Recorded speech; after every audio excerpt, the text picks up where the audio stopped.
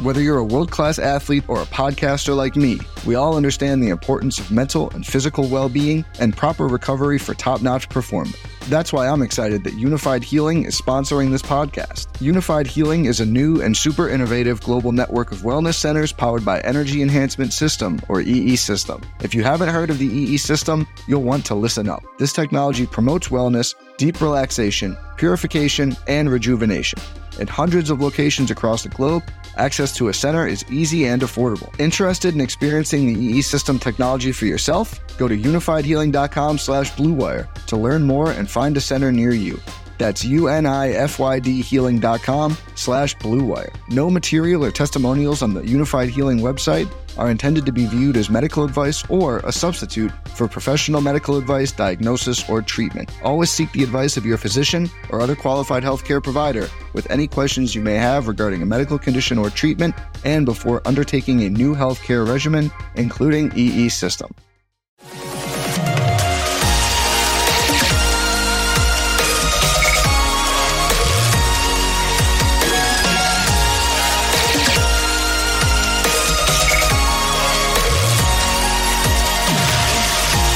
Away we go, episode 667 of the Al Galdi podcast. It is Friday, September 29th, 2023, the final show for this month of September 2023, and a show on which we can say that the Orioles have won the American League East. The deed is done. Thursday evening, a 2-0 win over the Boston Red Sox at Oriole Park at Camden Yards to clinch the American League East. This is the Orioles' first AL East title since 2014, and the American League leading O's are locked in as the number 1 seed in the American League playoffs. And we on Thursday evening learned that the O's, the state of Maryland, Maryland Governor Wes Moore, and the Maryland Stadium Authority have agreed on a deal by which the O's will continue to play at Oriole Park at Camden Yards for at least the next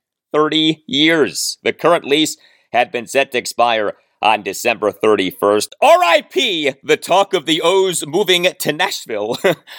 Thursday, a good day in Birdland. I have a proper Orioles segment for you later in the show, as this is the only Washington, D.C. sports podcast or show that regularly talks Orioles and actually acknowledges that there still are many Orioles fans in the Washington, D.C. area. Hello and welcome to this Thursday installment of the Al Galdi podcast. Also coming up on the show, in-depth preview of the 2-1 Commanders at the 3-0 Philadelphia Eagles this Sunday afternoon at 1.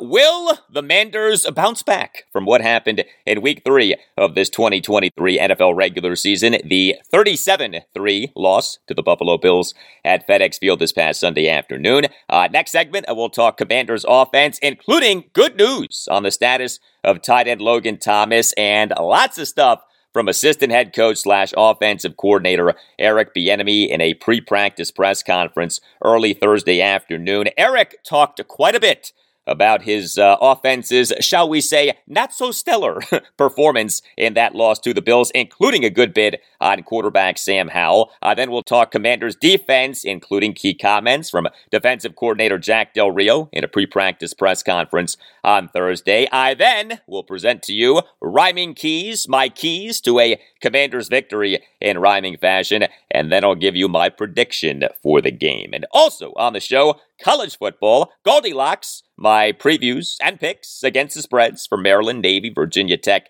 and Virginia. The games that I'll be discussing: Maryland home to Indiana Saturday afternoon at 3:30, Virginia Tech home to Pitt Saturday night at 8, Virginia at Boston College Saturday afternoon at 2, and Navy home to South Florida Saturday afternoon at 3:30. You can tweet me at Al Galdi. You can email me, the Al Galdi podcast at yahoo.com. Email from Darrell on something that I talked about on Tuesday's show, episode 664, that there were a lot of Bills fans at the Commanders' loss to the Bills at FedEx Field this past Sunday afternoon. The game was a sellout, but Bills fans had a lot to do with the game being a sellout, and I wondered if the majority of the tickets purchased by Bills fans were sold before or after the Josh Harris Group bought the Commanders in July. Writes Darrell, BuffaloNews.com released a story on the DC Bills backers and how one fan acquired tickets for hundreds of Bills fans for the team's game at FedEx Field.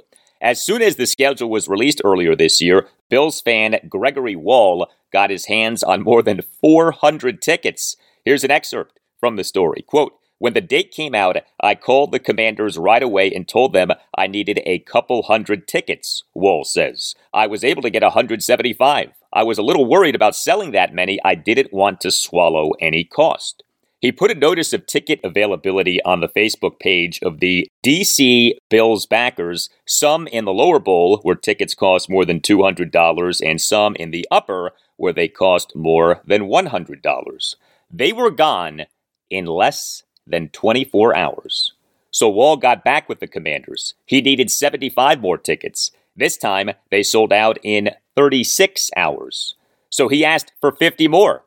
These sold more slowly, but they sold. The DC Bills backers were now up to 300 tickets. "I was trying to be cautious so I didn't get stuck with any," Wall says.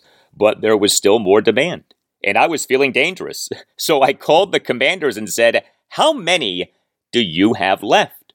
The answer was 109. Wall took them all. And sure enough, all of those sold too. For you numerologists out there, the grand total of 409 is a combo of Von Miller's number 40 and Kyle Allen's number 9, end quote.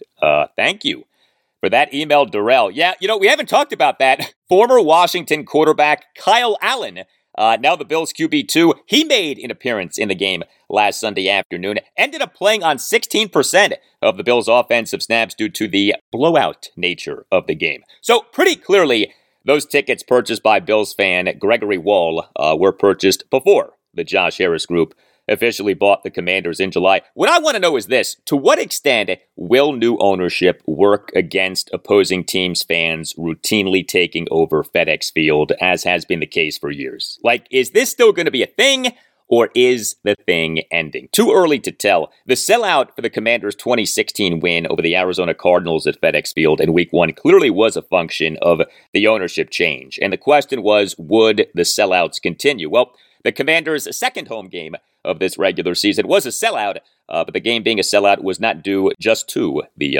ownership change. Bills fans bought a lot of the tickets. I have received some emails on what is going on with the ACC football teams of the Commonwealth of Virginia, Virginia Tech and Virginia. We have the Hokies in their second season with Brent Pry as head coach being just 1-3. We have the Cavaliers in their second season with Tony Elliott as head coach being 0-4. Email from Wendell Hicks on the Hokies. Writes Wendell, "I am personally invested in the Hokies program, not because I have some deep tie to Virginia Tech, but when Brent Pry was hired, he took the head coach of my alma mater, Savannah State, as the nickel/safeties coach. Our program had wandered in the proverbial wilderness for at least 15 years before Sean Quinn got there and led us to being competitive again. Since our coach left, I would at least like to see the team be successful, but that doesn't seem to be happening. The silver lining is that there could be a chance for Coach Quinn to come back to Savannah after this year, as both parties may have an opportunity. Love the show as always." Thank you for the email, Wendell. And then email from Jim, who's a big UVA fan. Writes Jim on Tony Elliott. Elliott is a stand-up man of faith and has guided this program through unimaginable circumstances, and for that I commend him. But from a football perspective, I'm not liking what I'm seeing. I don't know if this is the right man for the program moving forward. We need to give AC a better chance for success. Thank you for the email, Jim. AC, as in true freshman quarterback Anthony Calandria, who I think has the potential to be really good, but who may not even start for the Cavs in their game at Boston College on Saturday afternoon at 2. More on that during Goldilocks. It is a shame what has happened with both Virginia Tech and Virginia. The Hokies last season had their first 7-game losing streak since 1951. The Hokies this season have at least 3 non-conference losses in a season for the first time since 1992, and the Wahoos are off to their first 0-4 start to a season since 1982. Each head coaching hiring made sense at the time. Virginia Tech on November 30th, 2021, announced the hiring of Brent Pry as head coach. He had spent the previous 8 seasons as defensive coordinator and linebackers coach at Penn State. He worked as a defensive graduate assistant for Virginia Tech from 1995 through 1997 under then head coach Frank Beamer and then defensive coordinator Bud Foster. But things have not gone well for Pry as Tech head coach. And what has happened with Tony Elliott as Virginia head coach really has been disappointing. That UVA's offense under him has been as bad as it has been a big-time disappointment. Virginia on December 10th, 2021, named Tony Elliott as head coach. Elliott had spent the previous 11 seasons as an offensive assistant for Clemson. He was Clemson's co-offensive coordinator for its 2016 and 2018 national championship seasons. He was Clemson's co-offensive coordinator and then offensive coordinator for Trevor Lawrence's run as a Clemson quarterback, 2018 through 2020. Elliott was Clemson's co-offensive coordinator for Deshaun Watson's last 2 seasons as Clemson quarterback, 2015 and 2016. UVA hiring Tony Elliott off the surprise departure of Bronco Mendenhall as head coach was exciting, but Elliott last season did not do a good job with quarterback Brennan Armstrong, who had a great 2021 season under Bronco and now is at NC State. And Elliott this season has a team that has not been good on offense, has had massive special teams problems, and has been undisciplined. Things are not good with Virginia Tech football and Virginia football right now. But very good is Underdog Fantasy. This NFL season am partnering with Underdog Fantasy. I'm making fantasy football picks for Commanders games in terms of Underdog Fantasy's higher-lower totals for each game. Underdog Fantasy is terrific. It is the best and easiest place to play fantasy sports. Check out UnderdogFantasy.com or download the Underdog Fantasy app. And Underdog Fantasy is offering something special for listeners of this podcast. If you sign up now with the promo code GALDI, my last name, Galdi, Galdi, Underdog Fantasy will double your first deposit with up to $500 in bonus cash when you make your first deposit of at least $10. So in other words, if you deposit $500, you get $500 for free. Free money. So here are my picks for Commanders-Eagles. I'm playing 2 higher-lower totals. The rushing yardage total for Commanders quarterback Sam Howell is 14.5. For a second consecutive week, am going to ride going higher on the Sam Howell rushing yardage total. Last week was 12.5. He went over despite just 1 carry, but it was an 18-yard carry. I like Sam at the Eagles to go higher than 14.5 rushing yards. And the reception total for Eagles tight end Dallas Goedert is 3.5. I will take higher than a 3.5 reception total for Dallas Goedert. Goedert in 9 career games against Washington has 37 receptions for 454 yards and 3 touchdowns on 47 targets. And we all know that Washington over the years has had some problems covering tight ends. So Sam Howell higher than 14.5 rushing yards and Dallas Goedert higher than 3.5 receptions. All of this through Underdog Fantasy. I'm making fantasy football picks for each Commanders game. You can join me via an outstanding deal. Go to UnderdogFantasy.com or download the Underdog Fantasy app. If you sign up now with the promo code GALDI, Underdog Fantasy will double your first deposit with up to $100 in bonus cash when you make your first deposit of at least $10. So if you deposit $500, you get $500 for free. That's Underdog Fantasy, promo code GALDI.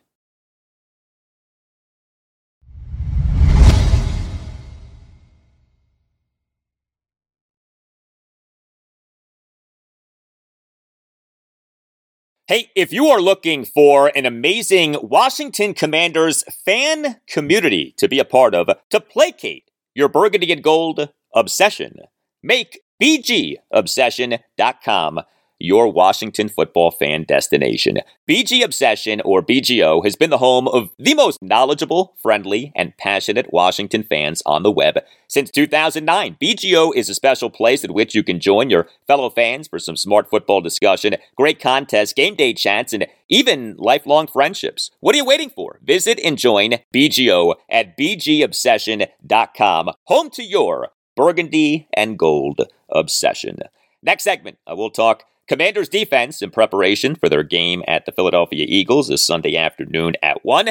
Right now, we talk Commanders offense, and I am happy to say that we have more good news on tight end Logan Thomas. He, for Thursday afternoon's practice, was listed as a full participant in practice. This off for Wednesday afternoon's practice, having been listed as a limited participant in practice. And all of this is off him last week not practicing at all. Logan was inactive for the Commanders' last game, the 37-3 loss to the Buffalo Bills at FedEx Field this past Sunday afternoon due to a concussion that he suffered in the Commanders' 35-33 win at the Denver Broncos in Week 2. So, don't want to assume anything, but it is looking like there's a really good chance that Logan Thomas will be back on Sunday afternoon. Some bad news for the Commanders' offense. Running back Chris Rodriguez Jr., he for Thursday afternoon's practice was listed as not practicing at all.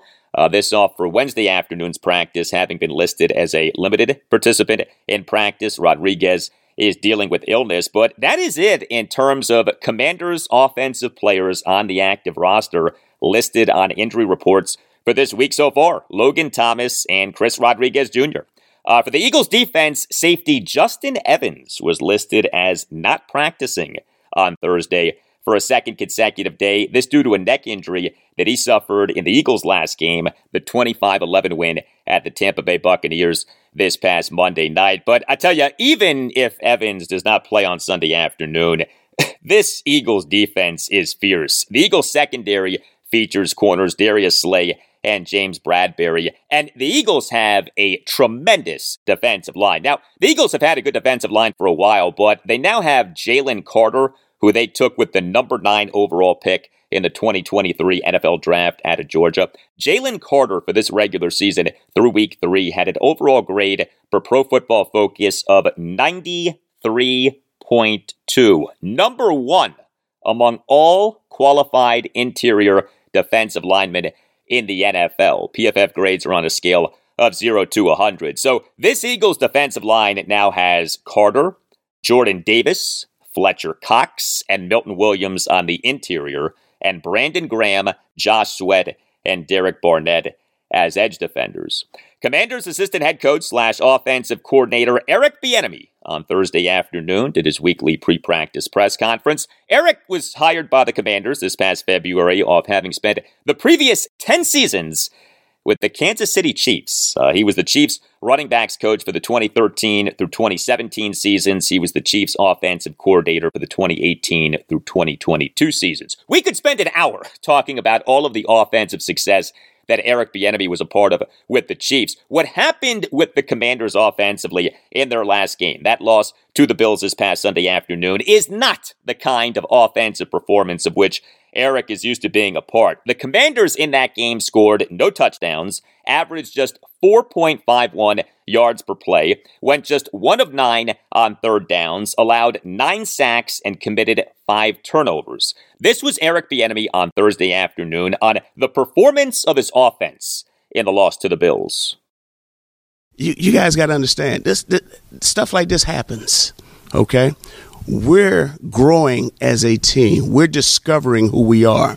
This is week 3. We're 2-1, by the way. Okay, the sky hasn't fallen out from the sky. Everything. The sun is still coming up. We're having an opportunity to be here. We're very blessed and fortunate to be here, breathing, alive. So we have an opportunity to fix it. As an offensive unit, we didn't play very well, and I'll say this. I'll continue to say that. That starts with me. My job is to make sure that our minds are ready to go out there and do the things that we need to get done. But on top of that, that we're physically capable of doing what needs to be done. We'll play better. Well, good to hear Eric Bieniemy take blame, show accountability for the not-so-good offensive performance by the Commanders in the loss to the Bills. And he did this at various points in the press conference. Here was some more from Eric on Thursday afternoon. Well, first of all, everybody's doing something good. All our guys are out there competing. They're working hard. They're playing hard. They're striving for perfection. But when it's all said and done, we have to play great together as a unit. We can't pick and choose our moments. Okay. And I'll say this again. That starts right here with me. All right. And so I got to make sure that our guys can fully have a grasp of what we want to accomplish. But at the end of the day, it's all about the 11 men who are on that field being accountable to one another, and us as a coaching staff being accountable to those players. And then once we start ironing out all these little things, everything will be all right. All right. Now, before we go any further, how about this? Eric Bieniemy on Thursday afternoon said that he didn't even know that Sam Howell has taken 19 sacks so far this regular season. Is that true? Or was Eric Bieniemy playing us? Was EB working us with that? Take a listen to this exchange between Commanders insider J.P. Finley of NBC4 and Eric Bieniemy. 19 sacks through 3 games. Does the actual physical toll of that start to impact, kind of the offense or the play calling at all? I didn't even know it was 19 sacks until you said that. So my job is to be the coach and continue staying the course with our offense. Yeah, I'm not sure if Eric Bieniemy really truly did not know that Sam Howell has taken 19 sacks so far this regular season, but this was Eric on Thursday afternoon on how much of the 9 sacks that Sam took in the loss to the Bills was a function of this loss to the Bills being just the 4th NFL career regular season start for Sam. First of all, I think it's a combination of everything. We got to make sure that we're doing a great job as a coaching staff, and that starts right here with me. I am the offensive coordinator. On top of that, we just got to make sure that we're out there executing. When it's all said and done with, we got a young quarterback.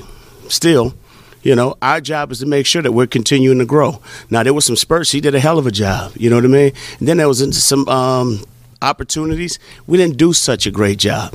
But that's the thing. When you're a team going through a season, you're going to have your highs and you're going to have your lows.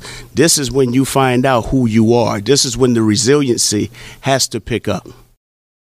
Yes, it is. Commanders head coach Ron Rivera, in his day after the game press conference on Monday afternoon, opened up about this Commanders season being about developing Sam Howell in a way that Ron had not opened up previously. I talked about this quite a bit on this past Tuesday's show, episode 664. The Commanders over 3 games this regular season in terms of first half offensive plays have had 79 passing plays versus 21 rushing plays. The Commanders in the first half of the loss to the Bills had 17 passing plays versus 5 rushing plays. This was Eric Bieniemy on Thursday afternoon on weighing wanting to throw the ball a lot in order to develop Sam Howell, with also the potential benefit of running the ball to take some of the load off Sam. I mean, it's always a topic of discussion. At the end of the day, you just want every player in that locker room to have faith and confidence and belief in what we're doing. We just didn't play very good. When it's all said and done with, you have good days, you have bad days. When it's all said and done with, my job is to make sure that we're doing everything, all right, to help us to drag our ass across the finish line. Obviously, I ain't do a great job, whether we threw the ball, whether we ran it, okay? Obviously, we didn't do enough. So my job is to make sure that, hey, you know what? That doesn't happen again. My job is to clean up the shit, and we continue moving forward.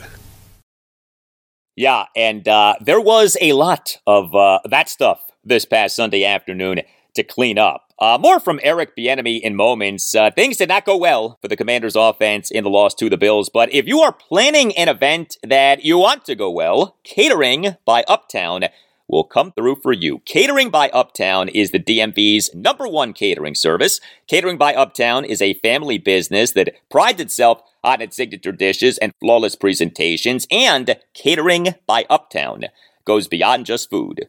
Catering by Uptown offers personalized consultation and event planning assistance that are outstanding, including venue coordination, custom catering menu selection from over 1,000 delicious dish selections, and a day of event coordinator who will make sure that everything runs smoothly. From putting together and executing a menu, to picking linens, to selecting an excellent florist, Catering by Uptown is committed to meeting your needs and exceeding your expectations. Whether you're having a wedding or a corporate event, an intimate gathering, or a gala, Catering by Uptown is the way to go. Visit cateringbyuptown.com and make sure that you mention that Al Galdi sent you. Also know this, Catering by Uptown has job openings for the event waitstaff.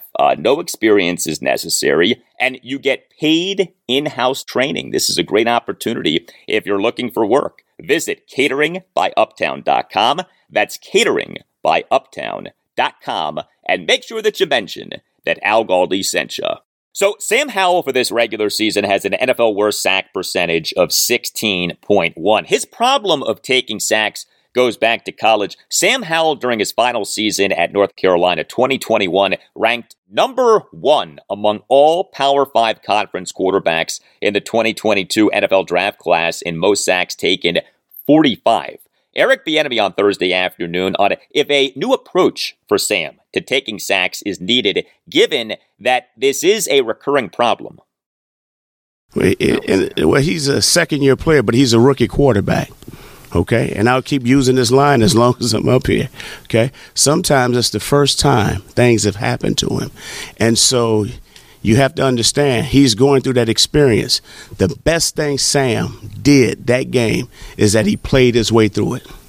That way now he can find out the good that he did, the bad that he did, and the indecisiveness that he did. But those things happen. No one wants to go out there and perform in that manner. But one thing I am proud of, I'm proud of the kid because, yes, he did have some sparks, okay? I'm proud of our group because when it was all said and done, we found a way to move the ball down the field. Obviously, we didn't finish in the end zone like I wanted to, but we found a way to move the ball. And so when you do stuff like that, you celebrate the little things and you make sure that you're giving your guys that positive feedback, but also being realistic with them about playing hard, playing consistent, making sure that we're not taking turns breaking down throughout the course of the game. And we talk about this all the time. Sometimes it'd be nice just to line up and play against the opponent rather than playing against ourselves and beating ourselves and playing against the opponent. That's pretty tough. So I would like to see us to go out and compete this week against the Philadelphia Eagles, which I'm pretty sure our guys will be fired up. You know, Eric Bieniemy in that cut continued this narrative that the Commanders in the loss to the Bills actually moved the ball some. Really? The Commanders in the game had 1 third down conversion. The Commanders in the game averaged 4.51 yards per play. The Commanders in the game generated 230 total net yards of offense. That was it. I'm not seeing where the Commanders in this game actually moved the ball some. I mean, somebody's going to have to explain that to me. This was not some offensive performance in which the Commanders were good between the 20s and just had problems in the red zone. No, this was a wretched offensive performance. Were there some good offensive plays? Sure, but you can find those from every team in every game. If there was an offensive positive for the Commanders in their loss to the Bills, it was running back Brian Robinson Jr. He had 10 carries for 70 yards, was not targeted in the passing game and playing on 37% of the Commanders' offensive snaps. He, for the game, was the second highest graded Commanders player per Pro Football Focus, overall grade of 82.8. Here was Eric Bieniemy on Thursday afternoon on Brian Robinson. B-Rob is B-Rob. That's who he is. It doesn't shock nor surprise me. But at the end of the day, I tell you one thing B-Rob would love is that if we would have found a way to win that game together as a unit. One thing about this, you guys are going to understand this about me. I'm not about numbers. I'm all about our players, and I'm all about finding ways to win. So when it comes to the individual performances, yes, some guys stood out. But we didn't stand out together as a team, okay? And obviously on offense, we didn't do our part. So our job is to make sure that regardless of who has, quote-unquote, a good stat game or who doesn't, at the end of the day, we got to fix it, corral it, make sure that everybody's on the same page, and then we get back to work and we figure it out. So I know B-Rob. B-Rob is a hell of a football player. But the only thing B-Rob right now is concerned about is this up-and-coming opponent. The success of Brian Robinson in the loss to the Bills has brought up the question of why didn't Eric Bieniemy in the game call more runs for Robinson? This was Eric on Thursday afternoon on if he needs to remind himself to stick with the run. Well, I don't have to remind myself of anything. It's just about doing what we feel collectively as a staff and basically how we ironed out our game plan, making sure that we're staying the course. When it's all said and done with, I'm not concerned with numbers. The only thing that matters is that we're going out there, having an impact on the game and doing it the right way. So the runs, they come up. Our guys are doing a hell of a job of running the football. They are. But in this league, you have to be able to throw it as well, okay? So you got to have some type of balance. On top of that, I got a young quarterback. I want to make sure that young quarterback understands he has a coaching staff that has great confidence and belief and faith in him. So those things, they happen. Sometimes you have bad days. Sometimes you get your ass kicked, okay? Just like your mom said when you were younger, you got to get your ass up and go back out there and fight for what you want. And so that's the thing that I loved about what we did this weekend. We fought, okay? We fought and we finished together. Now it's about being resilient, handling all the stuff that we went through. Now just accept it, life lessons, okay, that we learn from watching the tape, and we keep it moving forward. It's what? This is week 4? Here we go. Did you catch what Eric Bieniemy in the middle of that cut said about calling so many passing plays? Quote, I got a young quarterback. I want to make sure that young quarterback understands he has a coaching staff that has great confidence and belief and faith in him. End quote.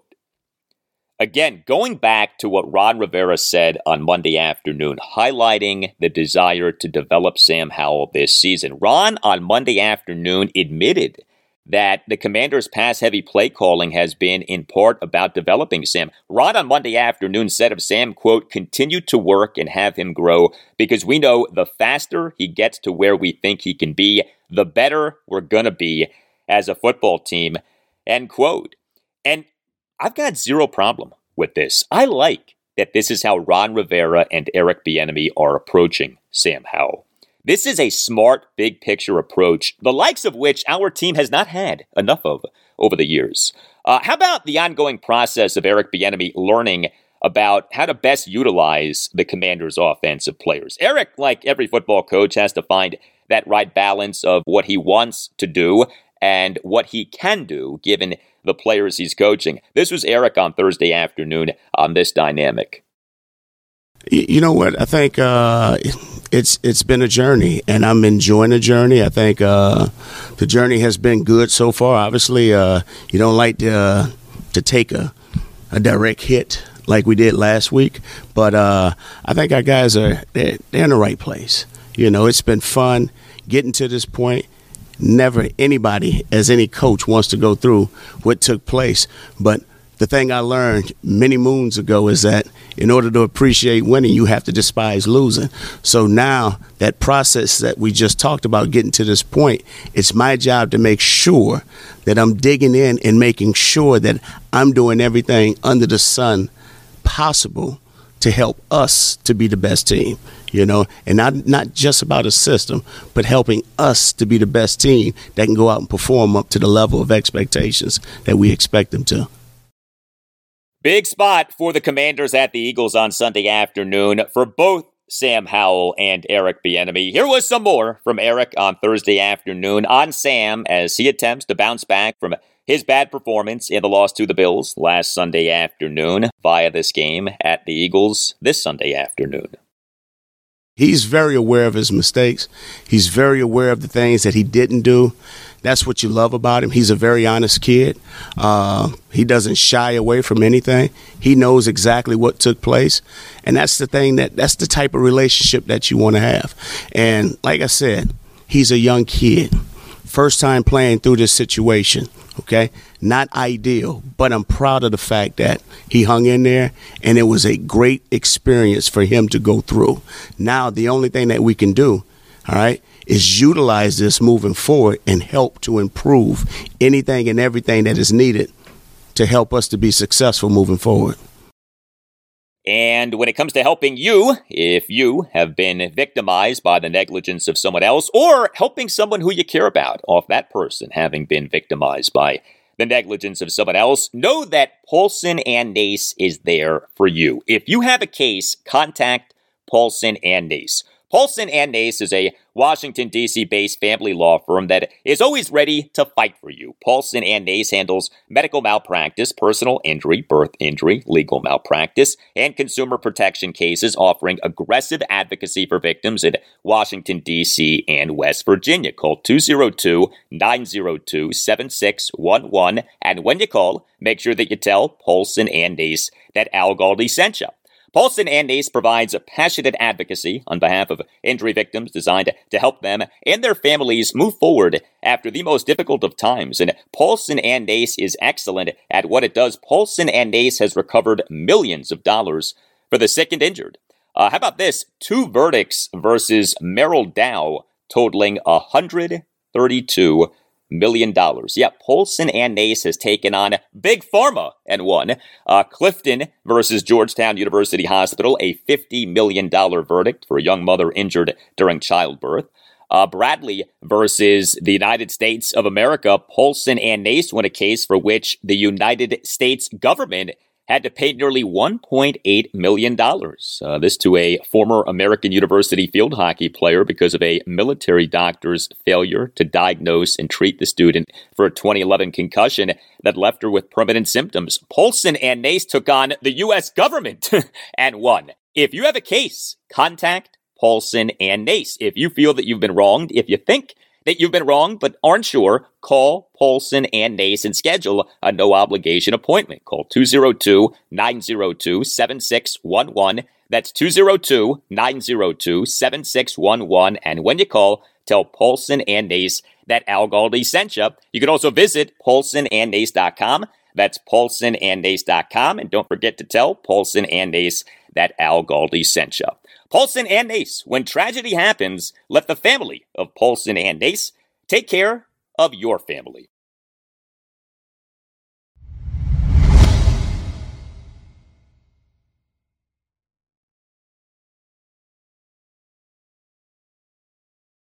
Well, thank you to all of you who have given this podcast a 5-star rating and who have written nice reviews of the podcast. You on Apple Podcasts and on Spotify can rate the podcast. 5-star ratings are very much appreciated. And you on Apple Podcasts can write a review saying that you like the podcast. The review does not have to be long, can be just a sentence or two, but the ratings and the reviews help us out a lot. I ask you guys for the ratings and the reviews a lot, and you keep coming through, so thank you very much. The ratings and the reviews are greatly appreciated. We move now to the Commanders' defense in preparation for their game at the Philadelphia Eagles this Sunday afternoon at 1. Safety Percy Butler for Thursday afternoon's practice was listed as a limited participant in practice for a second consecutive day. He's dealing with a foot issue, but every other defensive player on the Commanders' active roster has practiced fully so far. There have been 2 other Commanders defensive players listed on the team's injury reports this week. 2 corners, Benjamin St-Juste, he has been practicing fully despite a neck ailment, and Emmanuel Forbes Jr., he has been practicing fully despite an elbow problem. For the Eagles offense, receiver Quez Watkins was listed as a limited participant in Thursday's practice. This off him having been listed as not practicing on Wednesday. He's dealing with a hamstring injury that had him inactive for the Eagles' 25-11 win at the Tampa Bay Buccaneers this past Monday night. The Eagles, of course, are loaded at the skill positions with receivers A.J. Brown and Devontae Smith and tight end Dallas Goedert and running back DeAndre Swift. You know, Smith was listed as not practicing on Thursday due to illness off not having been on the injury report for Wednesday, so we'll see what comes of that situation. Commanders defensive coordinator Jack Del Rio on Thursday did his weekly pre-practice press conference, which got going shortly before 12 p.m. It was during head coach Ron Rivera's post-practice press conference on Wednesday afternoon that Ron gave a rather notable answer when asked what has stood out to him about Emmanuel Forbes so far. Take a listen. I think when in watching him and some of the things that he does, I think he's got to continue to work on his technique and really be even better with it. I mean, he's got a tremendous skill set. He's got great quicks. He's got a great plant and drive. But I sometimes his footwork, his body positions, he can be better at it. He really can. I mean, he's such a young player, and I just think it's about him refining the technique that he's going to use and he's going to play with. Okay, so that was Ron Rivera on Wednesday afternoon on Emmanuel Forbes, who, of course, the Commanders took with the number 16 overall pick in the 2023 NFL Draft, but who in the Commanders' 37-3 loss to the Buffalo Bills at FedEx Field this past Sunday afternoon played on just 41% of the Commanders' defensive snaps. And so we on Thursday had the following back and forth between a good friend of this podcast, Commanders insider Ben Standing of The Athletic, and Jack Del Rio. Jack, for Emmanuel, just curious, 3 weeks in, obviously not a big sample size, but what have you seen from him in terms of both coverage but also engaging in the run? What have you seen? I've seen enough to know that I should ask you these questions. I like the way he's started and responded. I thought last week was clearly a step forward. I think, he continues to understand plays that he needs to make for us, and he's working hard at it. And I know, obviously, there's been two things were made a lot about him. Were one, the interceptions and be able to be a playmaker in that way, and also just the size or lack thereof. Have you seen from the size perspective? Have you seen that be a factor at all so far, positively perhaps or negatively for him? No, he's got good length, got good quickness. So no real issues that way. But I like where he is. I mean, we're working, we're improving, and I like the way he's approaching it. Well, what matters with Emmanuel Forbes is what matters with quarterback Sam Howell or any other young player. Where is he at a month from now, 2 months from now, 3 months from now? Yes, right now matters, but where he's headed is so much more important than where he's at. By the way, we later in Jack Del Rio's press conference on Thursday had this back and forth between Commanders insider Nikki Javala of the Washington Post and Jack Del Rio.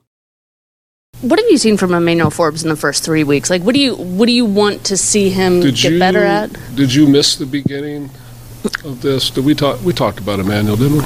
Yeah, but there's I was. Where you want to go? You want to dive deeper on that? A little bit, yeah. Okay. Like, right. I mean, what do you want to see him improve on, and are the things that you want to see normal for a rookie? I guess. Yeah, the game of football. Just he's gaining experience each and every week. Come out and compete. That's what I want to see.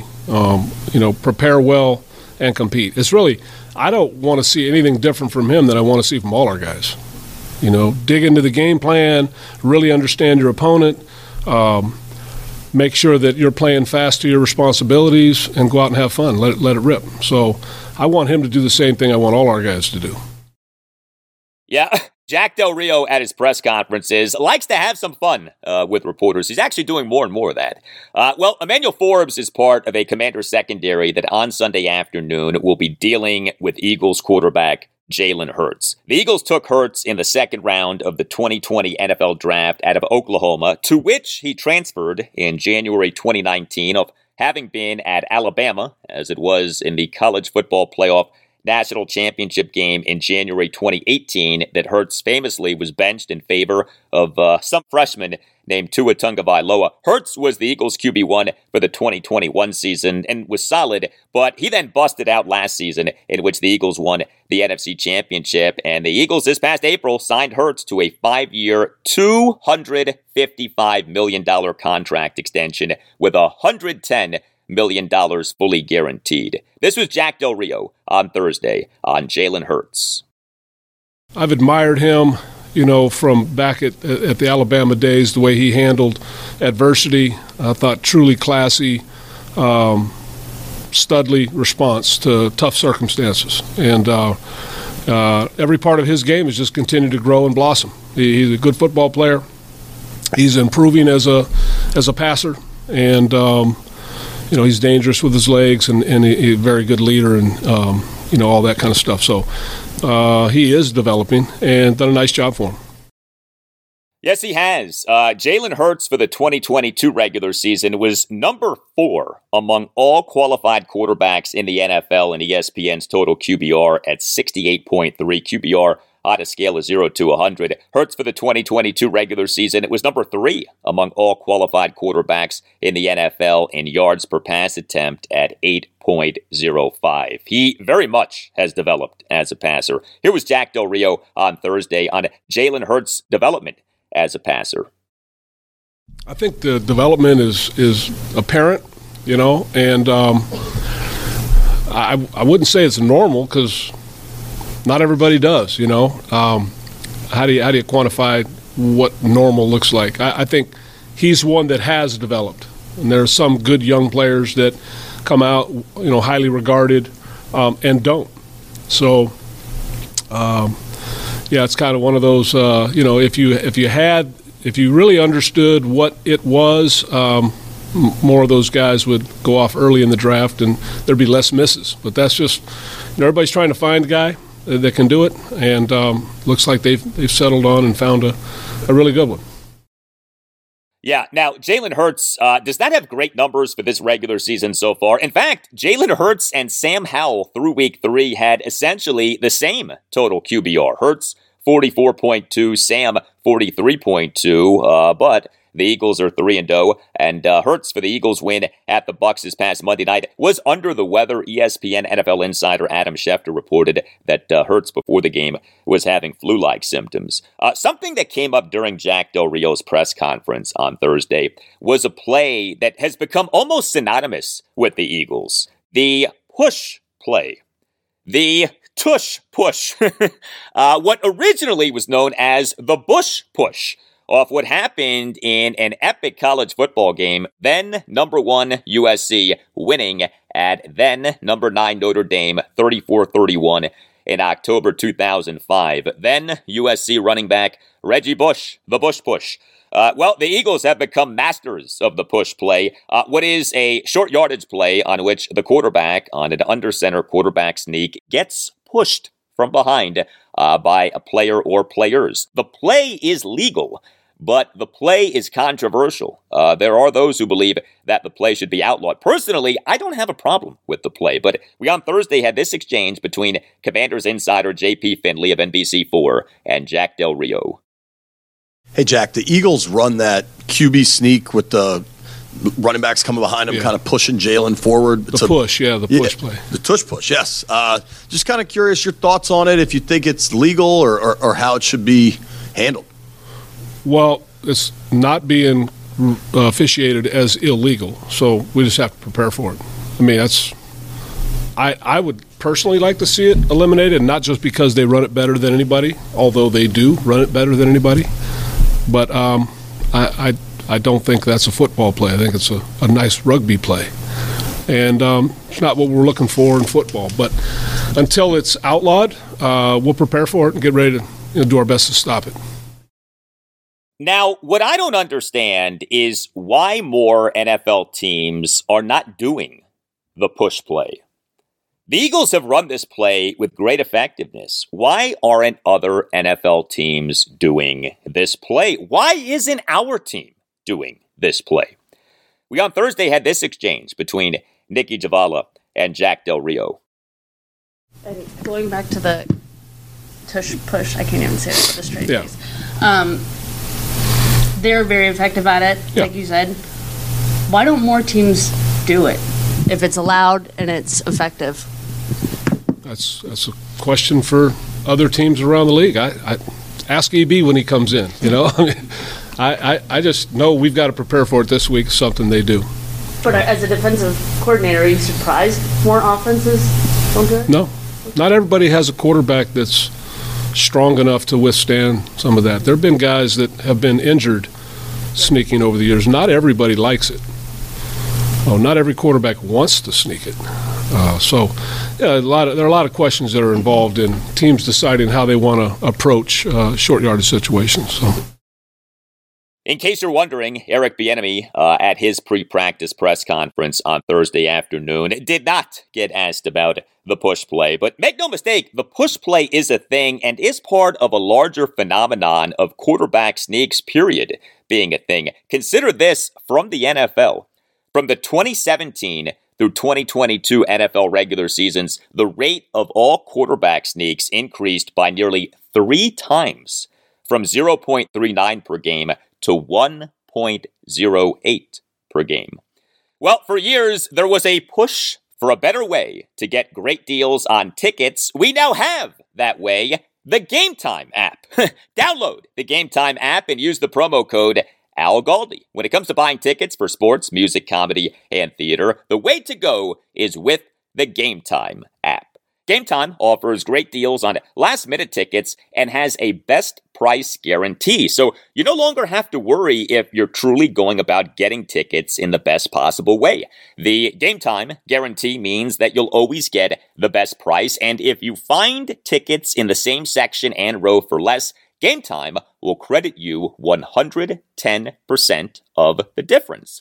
What's also great about Game Time is how easy it makes searching for tickets. You can search by team, venue, or artist. I was just on Game Time looking at tickets for Commanders games in the 2023 regular season. A lot of good deals, and the seating chart next to the listed tickets made figuring out what exactly I'd be getting super easy. Game Time is the fastest growing ticketing app in the country. Game Time is the app for last-minute ticket deals. You don't have to plan months in advance. Game Time has deals on tickets right up to the day of the event. Game Time also offers flash deals on tickets, and tickets are sent directly to your phone, so you never have to dig through your email. Get the tickets without the stress with Game Time, which is offering a special deal for listeners of the Al Galdi podcast. Here's what you do. Download the Game Time app, create an account, and use this promo code, Al Galdi. You use that promo code, Al Galdi, you get $20 off your first purchase.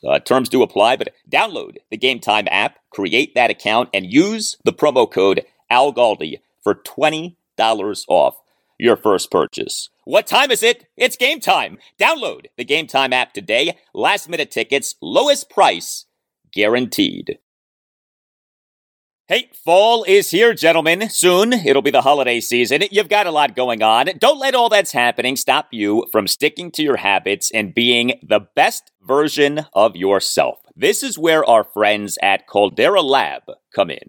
Caldera Lab is the best in the skincare game, and you with an easy routine via Caldera Lab can keep your face looking pretty no matter your schedule. Plus, what's a better gift than clear skin? Join the 100,000 men who trust Caldera Lab to show your best self and first impression this fall. Plus, Caldera Lab makes for a great gift. Look, if you're a guy and you're like me, you don't know much about skincare, but Caldera Lab makes skincare for guys easy. The Caldera Lab regimen includes 3 products: the Clean Slate, the Base Layer, and the Good. The Clean Slate is a face wash that starts and ends your day and leaves all skin types refreshed. The Base Layer is your daily moisturizer to hydrate your skin and jumpstart your day full of confidence. And the Good is your go-to multifunctional serum at night that helps your skin look tighter and smoother, as well as helps reduce the visibility of wrinkles and fine lines. Every drop of this serum is packed with 3.4 million antioxidant units protecting your skin. 1 minute each morning and 1 minute each night. That's all that it takes to reduce your wrinkles, fine lines, and signs of aging. You will be looking like $1,000,000. And here's a special deal for listeners of the Al Galdi podcast. Go to CalderaLab.com. Caldera is spelled Caldera. CalderaLab.com. And use the promo code GALDI, Galdi, my last name, Galdi, to get 20% off. That's CalderaLab.com, promo code GALDI for 20% off. Show your best self or make an unforgettable impression with a great gift. CalderaLab.com, promo code GALDI for 20% off. That's CalderaLab.com, promo code GALDI for 20% off.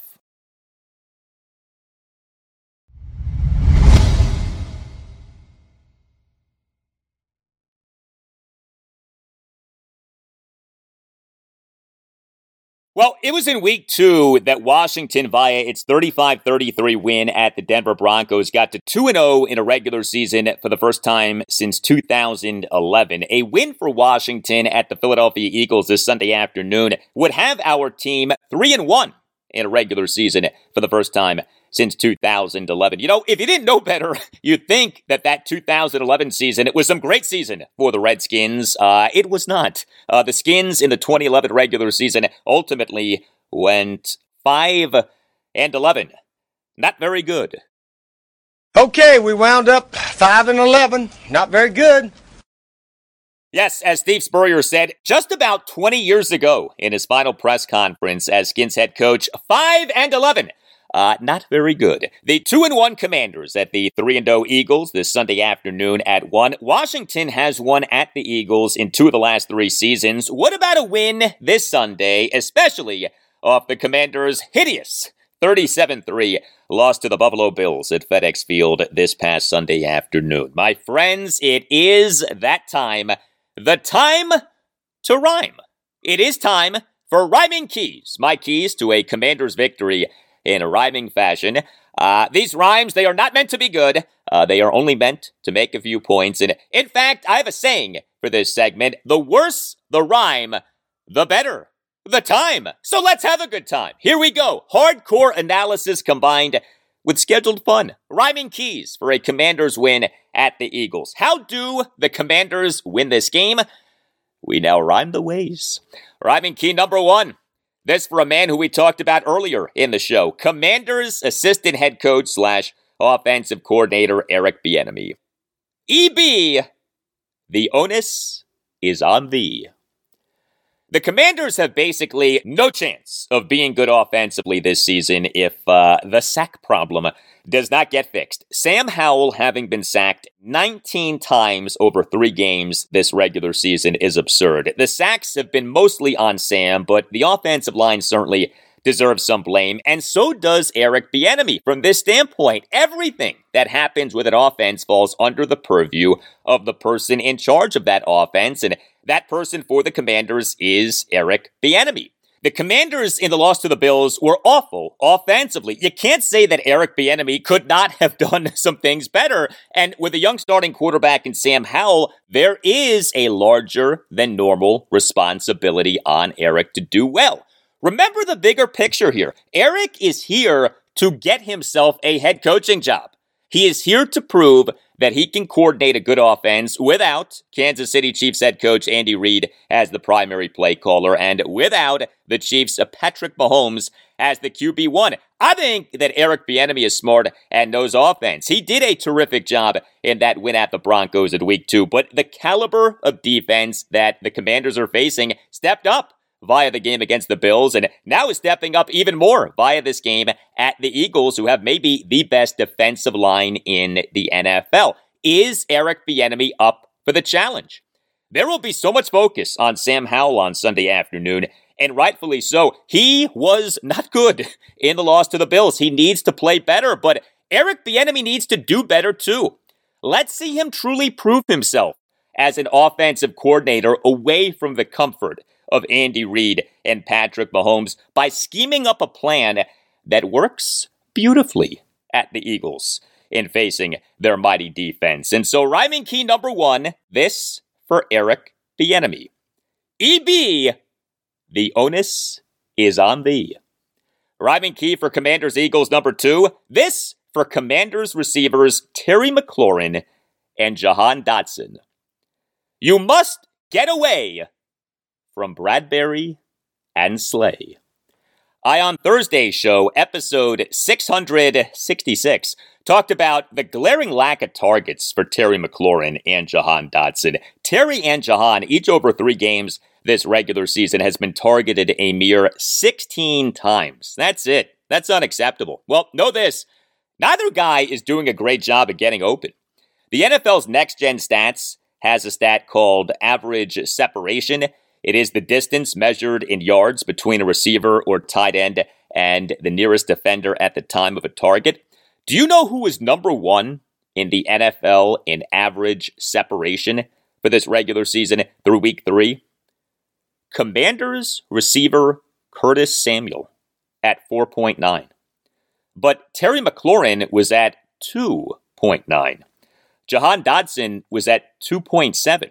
Now, part of that is Terry and Jahan being covered by opposing teams' best corners, but there's no doubt that Terry and Jahan can be doing better jobs of getting open, and that will not be easy, given the Eagles' high-level cornerback duo of Darius Slay and James Bradberry. But take a listen to this. Terry McLaurin on Wednesday afternoon with reporters on the concept of spacing in Eric Bieniemy's offense, and you'll hear a follow-up exchange with Commanders insider J.P. Fidley of NBC4. Spacing is very important in this offense to where you can run the route with some freedom, but at the same time, you can't deviate too much from where you're supposed to be in the spot, and because the quarterback is depending on that kind of timing. So it's been an adjustment, but at the same time, it's just on us to execute the game plan.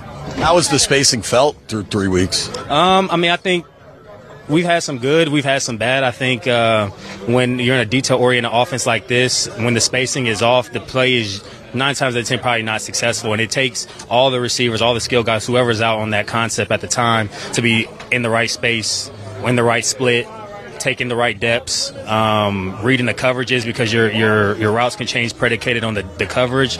So it's very detail oriented. So we really got to trust each guy to be studying their film, knowing their assignment, and going out there and executing. Because if you're not, then I'm in Jahan's zone or I'm in Curtis's zone, and I'm off, and that throws off the whole play. I thought that was interesting from Terry McLaurin. Perhaps this issue of spacing is behind his and Jahan's average separations not being so good. But again, Curtis Samuel's average separation has been outstanding. And so rhyming key number 2, this for Terry McLaurin and Jahan Dotson: you must get away from Bradberry and Slay.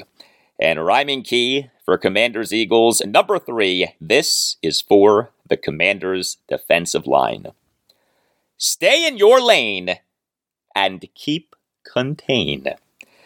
The Commanders' vaunted defensive line should be ashamed of its production in a loss to the Bills last Sunday afternoon. The Bills finished with 9 sacks and 15 quarterback hits. The Commanders finished with no sacks and 1 quarterback hit.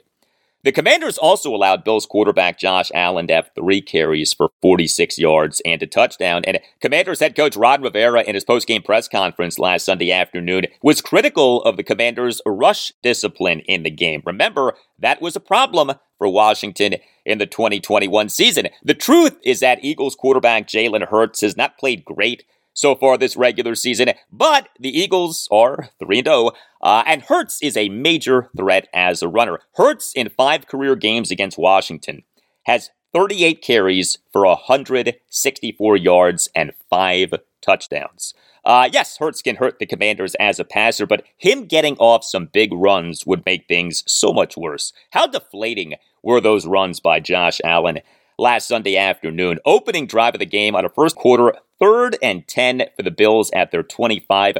The Commanders gave up a 13-yard shotgun scramble by Josh Allen. Second quarter, on a 2nd and 12 for the Bills at their 11, the Commanders gave up a 23-yard shotgun scramble by Josh Allen. Fourth quarter, on a 2nd and goal for the Bills at the 10, Josh Allen, a 10-yard shotgun touchdown scramble run on which he ran right through an attempted arm tackle by safety Cameron Curl in the backfield. The concepts of rush discipline and keeping contained and not losing the edge and being gap sound, all of these things are basic things for a defense, but they become even more important when facing a big-time mobile quarterback. And so, rhyming key number 3, this for the Commanders' defensive line: stay in your lane and keep contained. All right, it is prediction time. The Commanders per Crab Sports plus 8.5. The problem with the Eagles as a matchup for the Commanders is that the Commanders could play a lot better than they did in their loss to the Bills and still lose by a good bit. The Eagles, especially with their defense, are a far from ideal opponent for a bounce-back game for a young quarterback like Sam Howell. Now, Washington, with Ron Rivera as head coach, has pulled off some big wins over good teams. December 7th, 2020, Washington won at the Pittsburgh Steelers 23-17, despite the Steelers at that point in the 2020 regular season being 11-0. November 14th, 2021, Washington beat the reigning Super Bowl champion Tampa Bay Buccaneers 29-19 at FedEx Field. November 14th, 2022, the Commanders won at the Eagles 32-21 on Monday Night Football, despite the Eagles at that point in the 2022 regular season being 8-0. Nobody should be stunned if the Commanders on Sunday afternoon play the Eagles close or even win the game. But the smart, financially prudent play for this game is Eagles minus 8.5. Final score, Eagles 28, Commanders 17, and I will hope like heck to be wrong.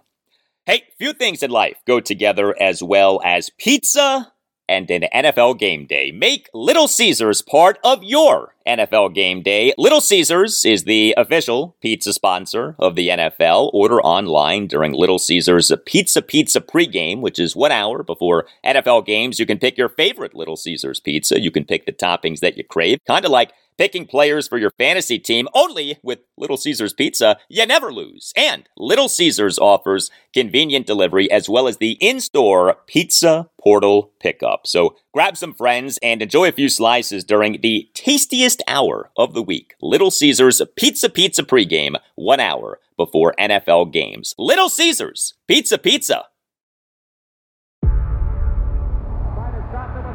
Before history is written, it's played. Before it's frozen in time, it's fought one shift at a time. Before it's etched in silver, it's carved in ice. What happens next will last forever. The Stanley Cup Final on ABC and ESPN Plus begins Saturday.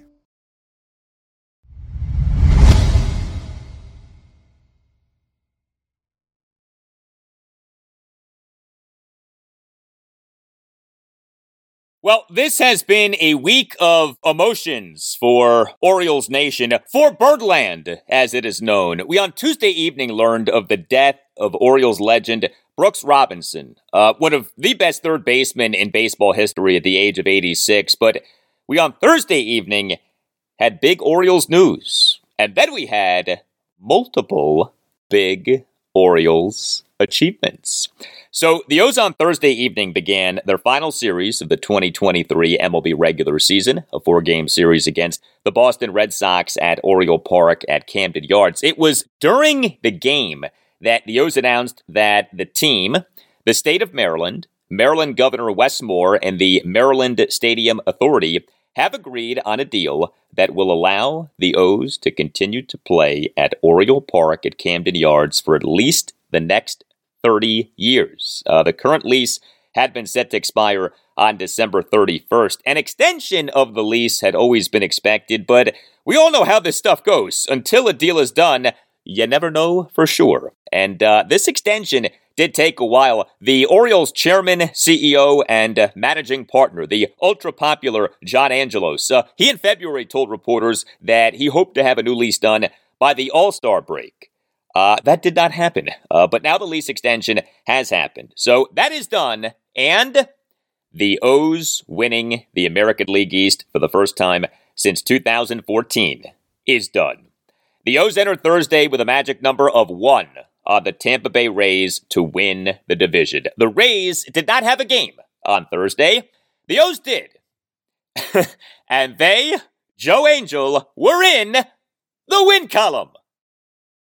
And the Orioles again in the win column. That's right, Joe. The win column. The win column, both in terms of winning the game and winning the division. A 2-0 win over the Red Sox, improving the O's to an American League best 159 in this 2023 regular season. First 100-win regular season for the O's since 1980. And, by the way, the O's have clinched the best record in the American League. We had known for a while that the winner of the American League East would also be the number 1 seed in the American League playoffs. That team now, officially, is the O's.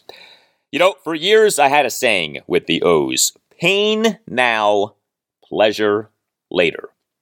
Pain now, pleasure later. The O's on November 16th 2018 announced the hiring of Mike Elias as Executive Vice President and General Manager. And what he did was embark on a total teardown, all in on analytics rebuild, the kind of rebuild that turned the Chicago Cubs into World Series champions, the kind of rebuild that turned the Houston Astros into World Series champions, cheating scandal aside. But this Orioles process was a necessary process. Now, this process was painful. This process took time. The O's in the 2019 regular season went 54-108, which was the second worst record in the majors and had the second worst run differential in the majors at minus 252.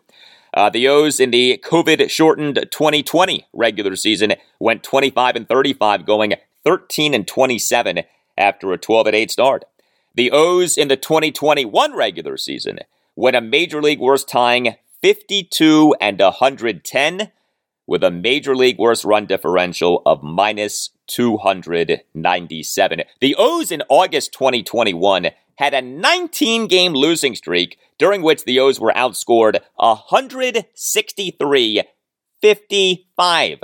That 19-game losing streak, the second longest regular season losing streak in Orioles history, trailing only the all-time 21-game losing streak that began the Orioles' 1988 regular season. But off all of this pain has come the pleasure.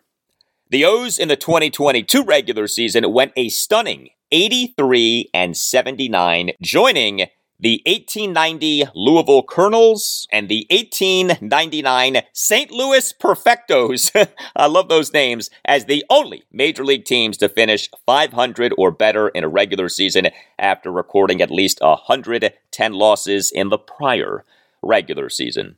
And now the O's in this 2023 regular season are an American League best 159 and are American League East champions for the first time since 2014. Mike Elias in November 2018 took over an Orioles team that was a mess in terms of its farm system and analytics and the international market and so much more.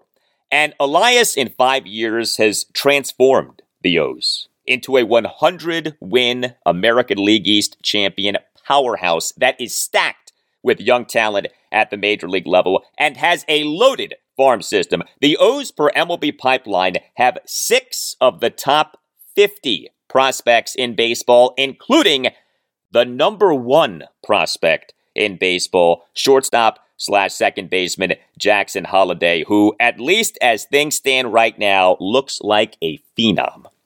As for this 2-0 win for the O's over the Red Sox on Thursday evening, well, the O's once again did not hit. You know, their offense has gone cold lately. That is a concern. The O's for this game, just 2 runs, just 4 hits, 3 walks, 1 for 3 with runners in scoring position. The 4 hits consisted of a solo homer, a double, and 2 singles. Anthony Santander hit the homer. He, as the Orioles starting right fielder and number 3 batter, went 1 for 4 with a solo homer. He hit an Orioles 1-run first, had a 2-out full count solo homer over the Great Wall of Baltimore in left field for a 1-0 Orioles lead to conclude a 9-pitch plate appearance in which Santander had been down in the count at 1.02. The homer winner projected 405 feet per Statcast. Anthony Santander, a.k.a. Tony Taters.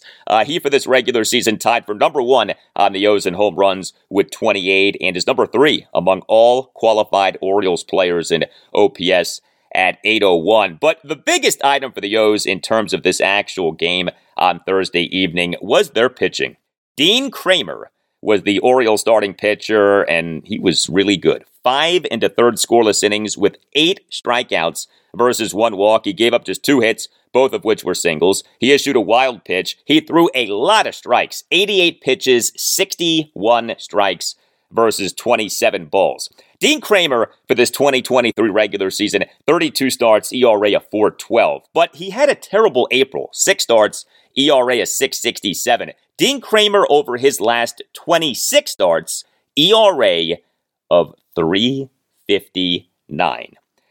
To me, the Orioles' 4 starting pitchers for the playoffs should be Kyle Bradish, Grayson Rodriguez, Dean Kramer, and John Means. And then the Orioles bullpen in this 2-0 win over the Red Sox on Thursday evening. Outstanding. 4 Orioles relievers combined for 3 2/3 scoreless innings. D.L. Hull tossed 1 2/3 perfect innings. Yadier Cano faced 3 batters and got 2 outs. Ciano Perez faced 1 batter and got 1 out. And Tyler Wells tossed a scoreless top of the 9th via 3 ground outs. What a night for the O's. What a season for the O's. Give me some Orioles magic.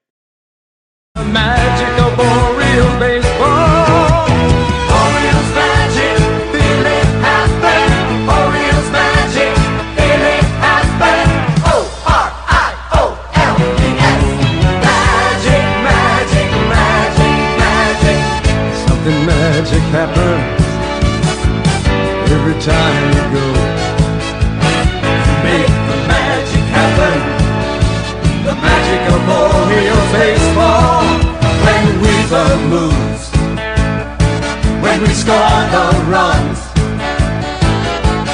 nothing could be more exciting, nothing could be more fun. There's a love. There you go. Pain now, pleasure later. Not no more. Pain over. Pleasure now. Next up for the O's, the final 3 games of this regular season-ending 4-game series against the Red Sox at Oriole Park at Camden Yards. Game 2, Friday night at 7:05. John Means will be the Orioles starting pitcher. Game 3, Saturday night at 7:15. Game 4, Sunday afternoon at 3:05. The O's have not named starting pitchers for games 3 and 4.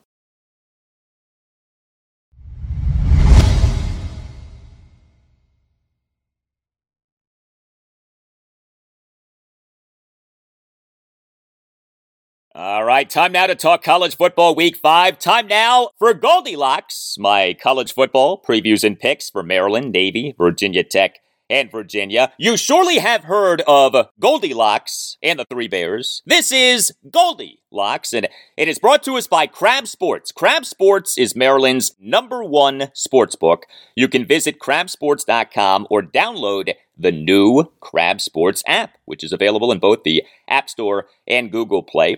Crab Sports is the only sports book that offers special boosts and parlays on all DMV area teams. In fact, if you go to crabsports.com or are on the Crab Sports app between 5 p.m. Eastern Friday to 11 a.m. Eastern Saturday, you will see the Goldilocks picks in the boosted odds section. Yes, you get boosted odds with my Goldilocks selections, making it easier for you to make money.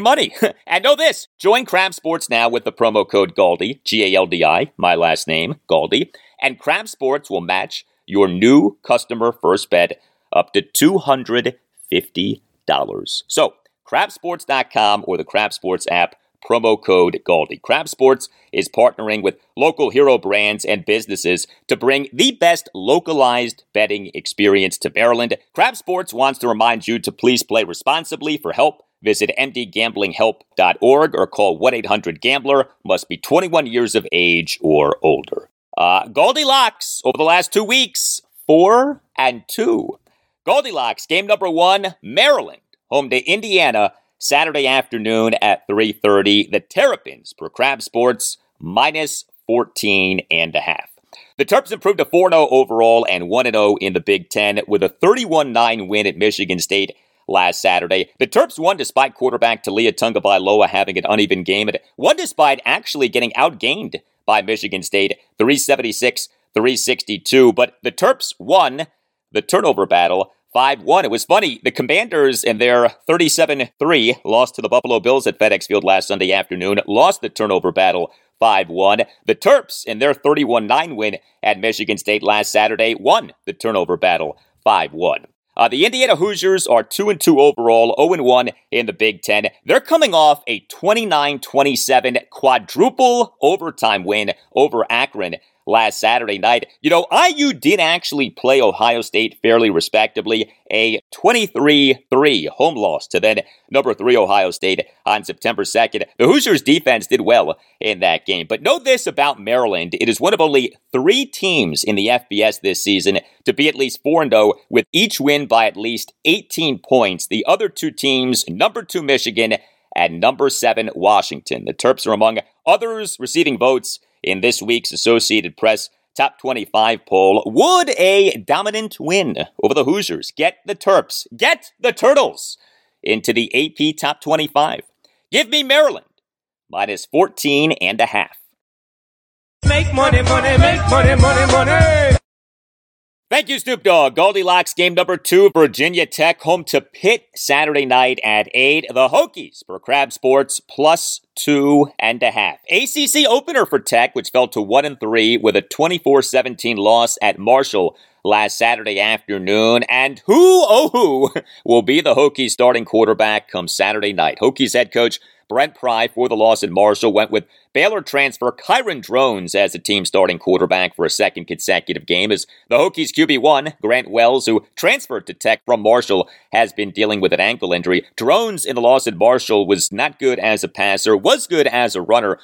Pry on Tuesday told reporters that he did not see Grant Wells making much progress last week, but was hoping for better this week. Back with the Hokies, by the way, is true freshman quarterback William Pop Watson III, who had been suspended indefinitely due to a violation of team rules. Pop Watson was named the Gatorade Massachusetts Player of the Year in 2022. Tech has been dealing with a variety of injuries, but is safety Nasir Peoples coming back soon? He has missed the Hokies' last 3 games due to injury, but he on Wednesday was back at practice, though in a blue jersey, indicating limited contact. Peoples had a brace on a knee.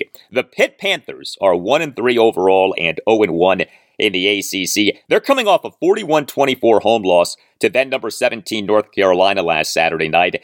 Neither Tech nor Pitt is good. The Hokies' run defense has been horrendous so far this season, but the Hokies in their loss at Marshall did find a rushing offense. The rushing offense was very good for the first time in 4 games this season. Tech totaled 26 carries for 211 yards and 2 touchdowns when you don't count the 4 sacks of Kyron Drones. A lot of public betting money for this game is on Pitt. Give me Virginia Tech, minus 2.5.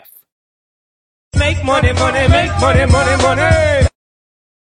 Goldilocks game number 3, Virginia at Boston College, Saturday afternoon at 2. The Cavaliers per Crab Sports, plus 3.5.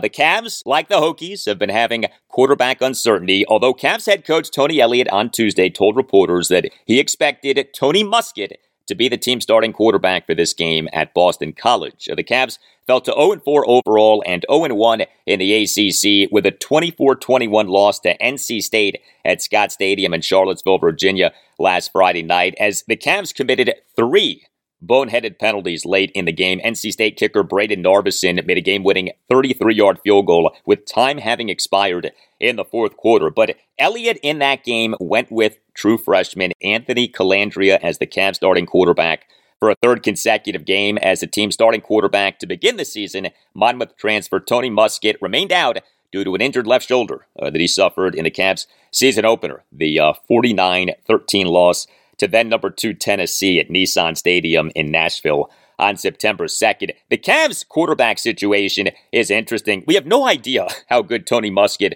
might be because he has barely played this season. Calandria has been a fourth-quarter turnover machine. He, over the last 2 games, has committed 6 fourth-quarter turnovers, including 5 fourth-quarter interceptions, but the guy makes plays. Calandria for this season has a yards per pass attempt of 9.05 and a yards per completion of 14.65. Additionally, Cavs receiver and Northwestern transfer Malik Washington is on fire. He in the loss to NC State, a 2nd consecutive big game, 10 receptions for 170 yards and 2 touchdowns on 14 targets. And he had 1 carry for 8 yards. 107 of his 170 receiving yards were yak yards after catch. Washington on Monday was named ACC Receiver of the Week. The Boston College Eagles, they are 1-3 overall and 0-2 in the ACC. The Wahoo's defense in the loss to NC State did play well. Virginia and Boston College just may be the 2 worst teams in the ACC, so I would not expect a classic between these 2 teams on Saturday afternoon. Give me Boston College, minus 3.5. Make money, money, make money, money, money. And Goldilocks game number 4, Navy, home to South Florida Saturday afternoon at 3:30. The Midshipmen are minus 3.5. It has been a while since we saw the Mids. Their last game was all the way back on September 14th when Navy fell to 1-2 overall and 0-1 in the American Athletic Conference with a 28-24 loss at Memphis. The Midshipmen for that game were 14.5-point underdogs in multiple shops. Won the first quarter 14-7, but did then lose the rest of the game 21-10. Navy head coach Brian Newberry, for a second consecutive game, went into the game with a plan to play 2 quarterbacks and starter Ty Lovatai and backup Blake Horvath. Navy's rushing offense in this game was good. The Mids finished with 50 carries for 299 yards and 2 touchdowns. But Lovatai had a lost fumble, and Horvath had 2 fourth-quarter fumbles, including a lost fumble. The South Florida Bulls are 2-2 overall and 1-0 in the AAC. Their last game, a 42-29 win over Rice last Saturday. The Bulls in that game put up 597 total net yards of offense. South Florida has a dual-threat quarterback in Byron Brown. South Florida on September 16th lost at home to then number 10 Alabama, but by just a 17-3 count. Give me South Florida getting points, plus 3.5. Make money, money, make money, money, money. All right, so your Goldilocks for college football week 5, Maryland minus 14.5, Virginia Tech minus 2.5, Boston College minus 3.5, and South Florida plus 3.5. And don't forget, join Crab Sports now with the promo code GALDI, G-A-L-D-I, my last name, GALDI, and Crab Sports will match your new customer first bet up to $250. Go to crabsports.com or download the Crab Sports app and use the promo code GALDI.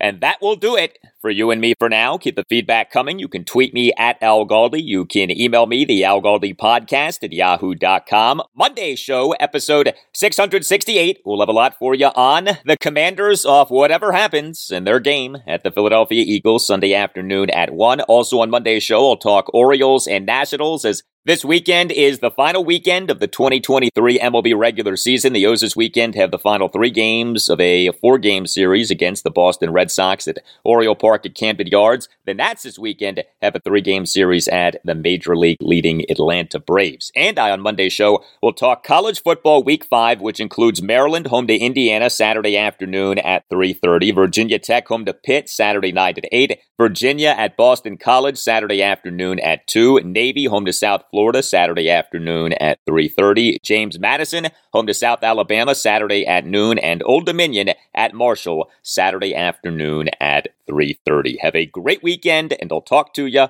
on Monday. What have you seen from Emmanuel Forbes in the first 3 weeks? Like, what do you want to see him get better at? Did you miss the beginning of this? We talked about Emmanuel, didn't we? Yeah, but there's I was. Where you want to go? You want to dive deeper on that? A little bit, yeah. Okay. Have you heard about the 2018 study that showed half of prenatal vitamins tested had unacceptable levels of heavy metals? No? Well, now you have. I'm Kat, mother of 3 and founder of Ritual, the company making traceability the new standard in the supplement industry. I remember staring at my prenatal vitamins and finding all these things I was trying to avoid.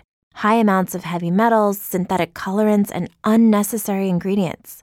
So, at 4 months pregnant, I quit my job and started Ritual because I believe that all women deserve to know what they're putting in their bodies and why. I'm so proud of our prenatal vitamin. The ingredients are 100% traceable, it's third-party tested for microbes and heavy metals, and recently received the Purity Award from the Clean Label Project. You see, we trace like a mother because, let's be honest, no one cares quite like a mother. But don't just take my word for it. Trace for yourself with 25% off at ritual.com/prenatal.